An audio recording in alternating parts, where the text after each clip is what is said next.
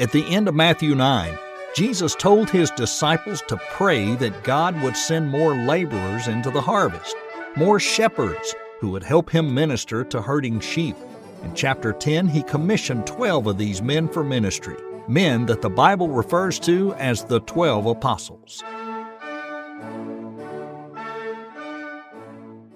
Today we are in chapter 10 of Matthew. Specifically, we're looking at this familiar story in which Jesus commissions and then sends the 12 apostles into the mission field of Israel. So that's the focus of chapter 10, the commissioning and the sending. With that said, we're starting in chapter 10, but do you remember the last words he spoke in chapter 9? The end of chapter 9 says this: He saw the multitudes, and he was moved with compassion for them, because they were wearied and scattered like sheep having no shepherd. Then he said to his disciples, the harvest truly is plentiful, but the laborers are few. Therefore, pray the Lord of the harvest would send out laborers into his harvest. We're going to see that statement about sending out laborers has everything to do with what he's going to do next. You know, a number of years ago, I had the privilege of serving as a chaplain in a hospital. And that meant I served in the ER, and that meant I encountered a lot of situations that were fairly traumatic. Now, if you walk into the ER, of a hospital after, say, a major incident has occurred, what you'll find when you go to the hospital is that the hospital is filled. And as you look out, you'll see that the biggest problem that there is that there's plenty of people who are wounded and hurting, even dying, and yet there's not enough physicians to treat them. With that said, when Jesus looked out at the multitudes in chapter 9, everyone in his line of sight was in critical condition. Everyone he looked at was, spiritually speaking, dying. Whether they recognized it or not is a different matter, but he understood what he was seeing. Jesus knew that there weren't enough physicians on hand, and so he tells his disciples, he says, look about, look at the multitudes are hurting. What do we need? We need more like you men, like you 12 who will go out and minister to them in the midst of their hurt. So he says, pray. Pray that God would send more laborers. You know this is a darkened age. It was true then, it's true now. You know it's a darkened age. You know there's cancers and hardships and death. There's all manner of things. This world is one giant ER.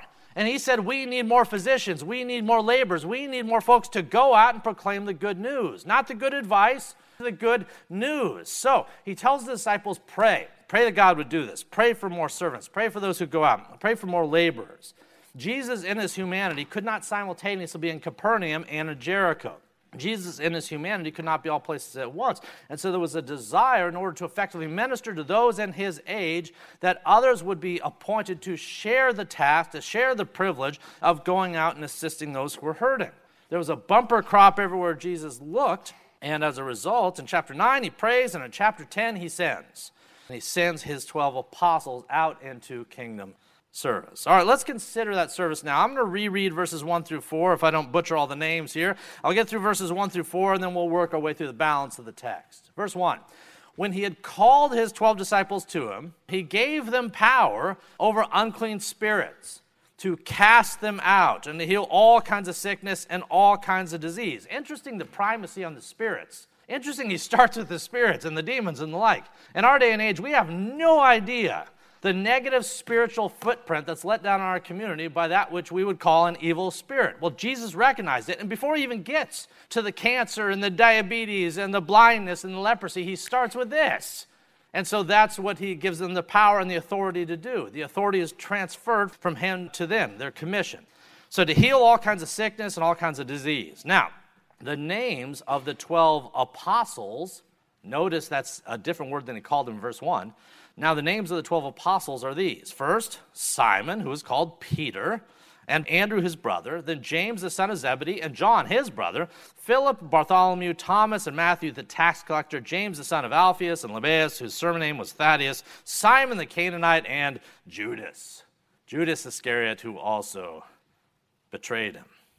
All right, let's stop there. Before we continue, does anyone know, and don't shout it out, think about it, does anyone know the difference between a disciple and an apostle?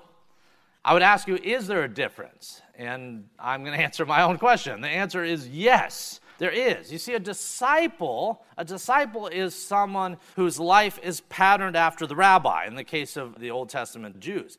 A disciple is someone who sits at the feet, who learns from the rabbi, and begins to walk in the way the rabbi has walked, whose approach to life and faith and the like is patterned after he who is following. So to be a disciple of someone is to, in effect, reflect them in your own faith and walk. Now, did Jesus have a lot of disciples? A lot of people sitting at his feet, a lot of people learning, a lot of people beginning to reflect him in their attitudes and affections? Yes, he had all manner of disciples. He had all manner of disciples. In fact, there's disciples even in the present. What did he say in Matthew 28? He says, go and make disciples of all the nations. So disciple is a term that applies to every Christian believer, every regenerate, born-again son and daughter. You and I are disciples of Christ. But are you an apostle? Not so much. You see, an apostle is something different. An apostle, and here we see the 12 of them, an apostle is one who is sent on a particular mission and given the authority of the one who sends them. Now, we've all been sent in a sense. Yes, amen and amen. We've all been sent in a sense. However, these men stood out in some particular ways. First is this: they learned from Jesus Christ himself. They sat at his feet. Secondarily, he made them particular ambassadors that he did not make everyone else. He gave them authority and powers that weren't granted to everyone he encountered or everyone that was a disciple of him. He set apart 12. Just as he set apart the 12 tribes, he sets apart 12 apostles here, who will in time judge the 12 tribes. God knows what he's doing. He sets these people apart. He gives them a unique title. He gives them unique gifts. They're served in a unique time and a unique place. We call it the apostolic age. The church fathers that followed over the centuries, there were some great church fathers, but even they didn't just start calling themselves apostles. To be an apostle is something unique, and it's a term that is given to these 12, not necessarily to everyone who wants to take the title. Now, why them? That's the next question. If these 12 guys, if God says, you, and you, I'm going to give special power, special authority, you're going to be my messengers, you're going to be my ambassadors, I'm going to give you an authority that I'm not sharing with every person under the sun, but it's going to be unique to you during this age to go and advance the kingdom. So if Jesus did that, then the question is, how did he choose? Was there apostolic tryouts? Was there, like, everyone, come on out, we're trying out for apostle today? Well, no. In fact, it's just the opposite. Not only is there no apostolic tryouts, it seems like, if you were just standing back, it seems like Jesus just picked people at random. If you were standing back, it looks like when he starts picking fishermen out and tax collectors, if you were a Jew at that time, you'd be like, no, this is not where we start. This is not the dream team. Jesus, you got this wrong. Come on over. You want a dream team? You want like the super friends? We're going to get 12 and they're going to go out and conquer the world. Let's leave the tax collector alone. The fishermen, they're well-meaning, but remember, they're fishermen. They haven't been trained in all the high and mighty things, right? Which is why the scribes and the Pharisees always hated them. They hated having fishermen come in and correct them and address them and the like. So why these guys? Well, the short answer is, I don't know. But you know what? I don't know why he chose me to be a son. I don't know why he chose you and I to be sons and daughters. I don't know why he does what he does, but I know that he does it, and I know there's great wisdom in the doing. He chose these 12. He even chose Judas for reasons that make no sense from a human perspective, and yet all the sense in the world if you're God who has a divine plan. Whatever the case, he assigns these 12, and then he says, all right, you remember in chapter 9, guys, when I was talking about the harvest? Well, go for it. I'm sending you on out into that field. All right, let's look at verses 5 through 10 as we read about this field now. Verse 5. So these 12 Jesus sent out, and he commanded them, do not go into the way of the Gentiles. Interesting. And do not enter a city of the Samaritans, but go rather to the lost sheep of the house of Israel. And as you go, preach, not give a message or a suggestion, preach, saying, the kingdom of heaven is at hand. Heal the sick, cleanse the lepers, raise the dead, cast out demons. Freely you have received, freely give. Provide neither gold, nor silver, nor copper in your money belts, nor bag for your journey, nor 2 tunics, nor sandals, nor staffs, for a worker is worthy of his food. All right. You know, the United States has this job that if you're a really great donor in a political campaign, you too could perhaps have. It's a job called being an ambassador. What happens is, and it's been true of all political parties, but what happens is if you give a lot of money to a particular candidate, he goes on to be presidency, well, as one of the rewards, he'll send out ambassadors to different nations. With that said, how many ambassadors do you think there are? Well, the total, I had to Google it, but the total is 189 ambassadors sent out to countries that are small and countries that are great, countries all over the scope of things. Now, the ambassador that's sent to Fiji has what? He has a narrow audience, right? Furthermore, the ambassador to Fiji is not responsible for sharing anything with China, Russia, Iran, Iraq, what have you. That's not the way that works. He has a narrow mission field. Well, the same is true here. What Jesus says is, I'm sending you as my ambassadors. And there is one place I want you to go. And it's to those lost sheep of Israel. He said, at this time, you're not going to worry about the Gentiles. At this time, you're not going to worry about the Samaritans. But, verse 6, go rather to the lost sheep of the house of Israel. Now, why? Why just them? What's going on here? Didn't Jesus have a plan for these other people groups? Well, of course he did. Of course he did. Just ask the Apostle Paul if God had a plan for the Gentiles. Paul would say, yes, he did. Why? Because Paul was the ambassador. He was the apostle to the Gentiles. However, there's a distinction that we have to make, and that is this, that Paul's ministry, his ambassadorship, took place when? Well, it wasn't during the time of Christ's ministry. It wasn't during the 3.5 years, give or take, in which Jesus ministered publicly. Rather, it was after Jesus had died, was resurrected, and ascended. Paul's ministry to the Gentiles occurred after Christ's death. However, at the time we read this in Matthew 10, at the time that Jesus spoke to his apostles here in verse 5, the fig tree, so to speak, was not yet barren, was not yet dead, and Israel's rejection had not yet been cemented. And so the covenant community was still God's focus at this season, at this time when these words were spoken. But in time, after the rejection would be complete, after the crucifixion and the ascension, at that time Gentiles from every nation would be engrafted into the olive tree, so to speak, would be engrafted into the root. But in this particular time, this particular moment, the lost sheep of Israel remained the focus. And so verses 5 through 10, Jesus sends them out, not into Greece, not out to Rome or what have you. He sends them out by twos into Judea. Now, you would think that they would be more well-received in Judea than they would be in Rome or Greece or what have you. Well, you'd think that, but you'd be wrong. Let's look at how they're received, verses 11 through 15. Verse 11, now whatever city or town you enter, inquire who in it is worthy, and stay there till you go out. And when you go into a household, greet it. And if that household is worthy, let your peace come upon it. But if it's not worthy, then let your peace return to you. And whoever will not receive you nor hear your words, when you depart from that house or that city, shake off the dust from your feet, for assuredly, and this is interesting, assuredly I say to you, it will be more tolerable for the land of Sodom and Gomorrah in the day of judgment than for that city. All right. In the previous verses, Jesus had told you, I'm sending you, but by the way, let's travel light, guys. Let's travel light. That's one of the things you guys are going to do by faith. You're going to trust that if there is a sovereign God, then as you go out, he'll provide for you. He'll take care of you. And something we do in the church world and church planting and other aspects of ministry is sometimes we think that our situation has to be so idealized in order to succeed. Well, here's the thing. Jesus told the people he was sending out, don't even worry about that tunic and that second pair of sandals and box of raisins and whatever else they were thinking of bringing. Don't bring it. He says one of the things you're going to demonstrate through faith is that the Father will look after you as you do your good work. You go into a town, there will be people there who will take care of you. And if there aren't, then kick off the dust off your feet, go down the road, you'll find another town, there will be people who will.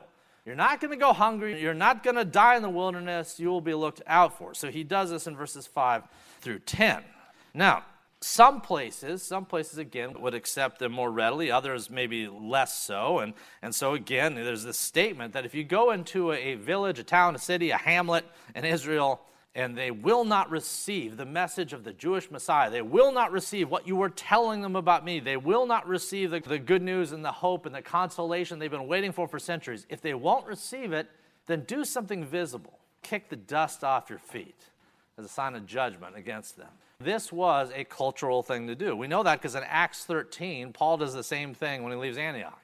He says, if they don't listen to you, there is something dreadfully wrong, because they should. Because they've been given every advantage under the sun.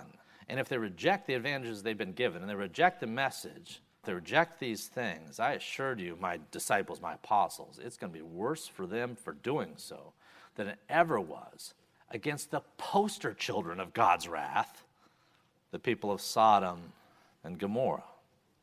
Sodom and Gomorrah. To this day, when you evoke those names, again, they're the poster children of wrath. But here, God's doing something interesting. He's saying that those who reject Jesus Christ, or not even reject him, but reject the apostles who speak of him, that the city that does that has garnered for itself a greater judgment than even the cities most famous in all of humanity for being judged. What is going on here? What is being said? Well, here's the thing. When these towns, when these hamlets, when these villages, when these little burbs outside of Jerusalem, when they would reject a guy like Peter or James or John or what have you, who were they really rejecting? Well, Jesus told them elsewhere. He says, if they reject you, take it to the bank, they're rejecting me. And if they're rejecting me, they're rejecting the Father who sent me. He says this in Luke 10. He's talking about some other cities. And in Matthew 10, he talks about, Sodom and Gomorrah and the like. Well, here he identifies something different. He says, woe to you, Chorazin. Woe to you, Bethsaida. If the mighty works that were done in you had been done in Tyre and Sidon, which were famous for their destruction as well, they would have repented long ago, sitting in sackcloth and ashes. But it will be more tolerable for Tyre and Sidon at the judgment than for you. And you, Capernaum, which was one of his favorite hangouts on earth. One of the places Jesus spent the most time was Capernaum. And he says this to Capernaum. He says, and you, Capernaum, who are exalted to heaven, you will be brought down to Hades. He who hears you, so now he's talking to his disciples, he who hears you hears me.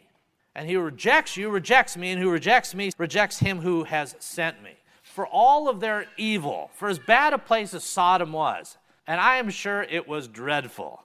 I'm sure TripAdvisor would steer you away from Sodom, Gomorrah. These were the worst places, filled with the worst people. They were pagan, they were evil, they were wicked, they were depraved. But as bad as they were, they had not rejected the Son of God overtly, and the way that even the people of Capernaum had. The people of Sodom and Gomorrah were terrible people doing terrible things. However, they had not been the recipients of the mighty works and the mighty gospel that the people in Capernaum and elsewhere in Galilee had had. They had not received 1/10, probably 1/100th of the revelation. The light from heaven had not kissed the shores of Sodom and Gomorrah the way that it had Capernaum or Bethsaida.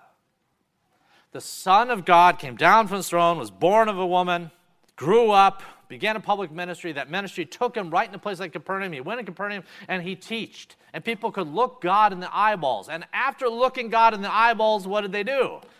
They rejected him. And you begin to wonder why the judgment that befalls them would be worse than Sodom. Well, whether we wonder or not, Jesus said, you can take it to the bank. It will be. All right, let's look at verses 16 through 20. Behold, I send you out as sheep in the midst of wolves. Therefore, be wise as serpents. Notice it doesn't say deadly as serpents. Wise as serpents and harmless as doves. But beware of men, for they will deliver you up to councils and scourge you in their synagogues. You'll be brought before governors and kings for my sake as a testimony to them and to the Gentiles. See, the Gentiles are not totally out of the picture here. But when they deliver you up, do not worry about how or what you should speak. For it will be given to you in that hour what you should speak. For it's not you who speaks, but of the Spirit of your Father who speaks through you. You know, one of the things, and I'm trying throughout this series on Matthew to do this, one of the things that we don't really understand or appreciate is how far gone Israel was at the time of Christ. We really don't understand or appreciate how far gone they were. Matthew, who was writing to a Jewish audience, knew how far gone they were. And he attempts to express it again and again and again. Israel was a spiritual wasteland in Christ's day. One of the reasons we know it's a spiritual wasteland because when he came to Jerusalem, and it was right before his Passion Week, he looks at Jerusalem and he just cries. He just weeps. And he effectively tells them that you didn't know the hour of your visitation. I came to you, much like a mother hen wants to gather the chicks close or what have you. I came to you with this sort of love and affection. You wouldn't have it. You wouldn't have it. They were further gone than we possibly know. When was the last time the temple was destroyed prior to 70 AD? When was the last time? What year? 586 BC. By who? The Babylonians. In 586, the Babylonians came in, they destroyed, just leveled Jerusalem, just leveled the city.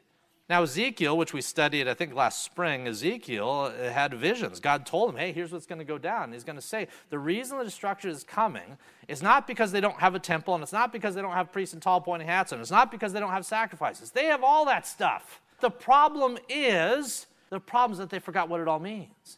And they're going through the motions. And not only are they going through the motions, but as they go through the religious Jewish motions, they're stapling to it all these false and foreign and pagan gods, to the point that if you walked into the temple, if you walked into the courts in Ezekiel's day, you would find there were other altars and idols set up. There was drawings of creepy creatures on the walls. Ichabod, the glory had departed, which he literally does. I think it's in Ezekiel chapter 10. The glory leaves the threshold, goes up in the air, and what happens very shortly thereafter? Well, the city is destroyed. Why? Because it was a spiritual wasteland. Well, guess what? In 70 AD, one generation after the time of Christ's death, the city would be destroyed again. The reality is that when Jesus was operating in Judea and Galilee, Jerusalem, wherever he went, it was like the days of Ezekiel. The people had idols, they had pagan practices, they had denied every aspect of faith that the prophets had told them about, to the point that when God himself came in their midst, they hated him and they killed him. They were gone. And because that was their condition, Jesus is talking to his apostles and he says, you know, guys, this isn't going to be easy. I'm sending you into an environment that is going to be more hostile to you than you even now know. He says you're going to be beaten and scourged and delivered up to councils and kings and dignitaries and all the like for my sake. But here's the thing. As you do so, you won't be alone. And in those moments when you're persecuted to the point even of death, you will not be alone. And when you're called upon to speak, you'll be given that which to say. But he told them it's not going to be easy. Those who fly the flag of King Jesus the highest will draw the most flack and sometimes what you might call friendly fire for daring to do so. Let's see how he builds on this as we look at our last verses. He's going to continue this theme because he wants them to know what he's getting them into. They're commissioned and sent into just a really tough battlefield. So verses 21 through 23. Now, brother will deliver up brother to death. And, as if that's not bad enough, and a father his child. And children will rise up against parents and cause them to be put to death. And you will be hated by all for my name's sake. But he who endures to the end will be saved. When they persecute you in this city, flee to another. For surely I say to you, you will not have gone through all the cities of Israel before the Son of Man comes, which is an allusion to Daniel. You know, there's a verse in Scripture that warns us of something that I would warn you of as well. Do not be unequally yoked to unbelievers. 2 Corinthians 6, be ye not unequally yoked together with unbelievers. For what fellowship hath righteousness with unrighteousness? What communion hath light with darkness? Now, why is that a big deal? Why should we avoid entering into relationships, especially marriages with unbelievers? Well, it is because of this. The believer and the unbeliever are not simply separated by an intellectual schism by which one person believes one thing and someone else intellectually believes another. That's not the difference. The difference is greater than that. The difference is what we call ontological. It reaches down into their very nature and to the life of their heart itself. And what Scripture would say is this: the unbeliever is dead in their sins and trespasses and spiritually flatlining. Meanwhile, the believer has been changed into something different to their very core. They are born again, which is not just a euphemism for the day you accepted Christ. Being born again speaks to an ontological difference by which your nature is different. You're a new creation in Christ, different than that which you previously were. And if that's true, then you'll operate differently than you used to. And if it's true, you will operate differently from those who continue in their unbelief and rebellion. And that's why we don't be unequally yoked. Now, in times of peace, even in marriages maybe where there's no strife, you might not understand those distinctions when they're less visible. In our light time and age, 21st century North American Christianity, right now the persecution is not that intense, so to speak. It's a time of relative peace and freedom for believing what we want to believe and worshiping the way we want to worship. And because that's true, the distinctions I just made between belief and unbelief, regenerate and unregenerate, are not as obvious for now. But in times of religious persecution, all bets are off. In times of religious persecution, it is different. R.C. Sproul, in his commentary on the book of Matthew, he said this. He said, several years ago, I read a history of the oppression that the people of Hungary suffered after World War II when they were imprisoned by the Russian occupiers. And at that time, the Hungarians were forbidden to worship Jesus. They were not allowed to read their Bibles or to pray. And when the children went to school, they were questioned as to whether their parents prayed with them or read the Bible to them. If the children said that they did, the secret police came. They came to the house that night and they took the parents away. Some children who were older intentionally turned their parents in, and some parents turned their children in as well. You see, at 10,000 feet, the nature of, let's say, an ox and a donkey, to use the biblical picture of unequally yoked. At 10,000 feet, the difference in ox and donkey, you can't even discern. At 10,000 feet. Even when they're in the barn, you don't really notice a huge difference. Four-legged creatures just sitting there, right? Not a huge difference, but put them out in the field. Put them in a situation where their natures are stress-tested and their compatibility is tested. And you'll see that they will operate very different ways that are often counter to one another.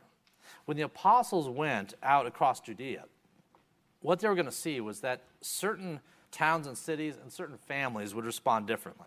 Certain individuals respond differently. And what they were going to see was that as they preached Jesus into a hostile climate community, some people's hearts would be changed to the Holy Spirit. They'd been able to receive that which they previously had rejected. They would be enabled by God to understand that which others around them, maybe even people in their own family, would reject.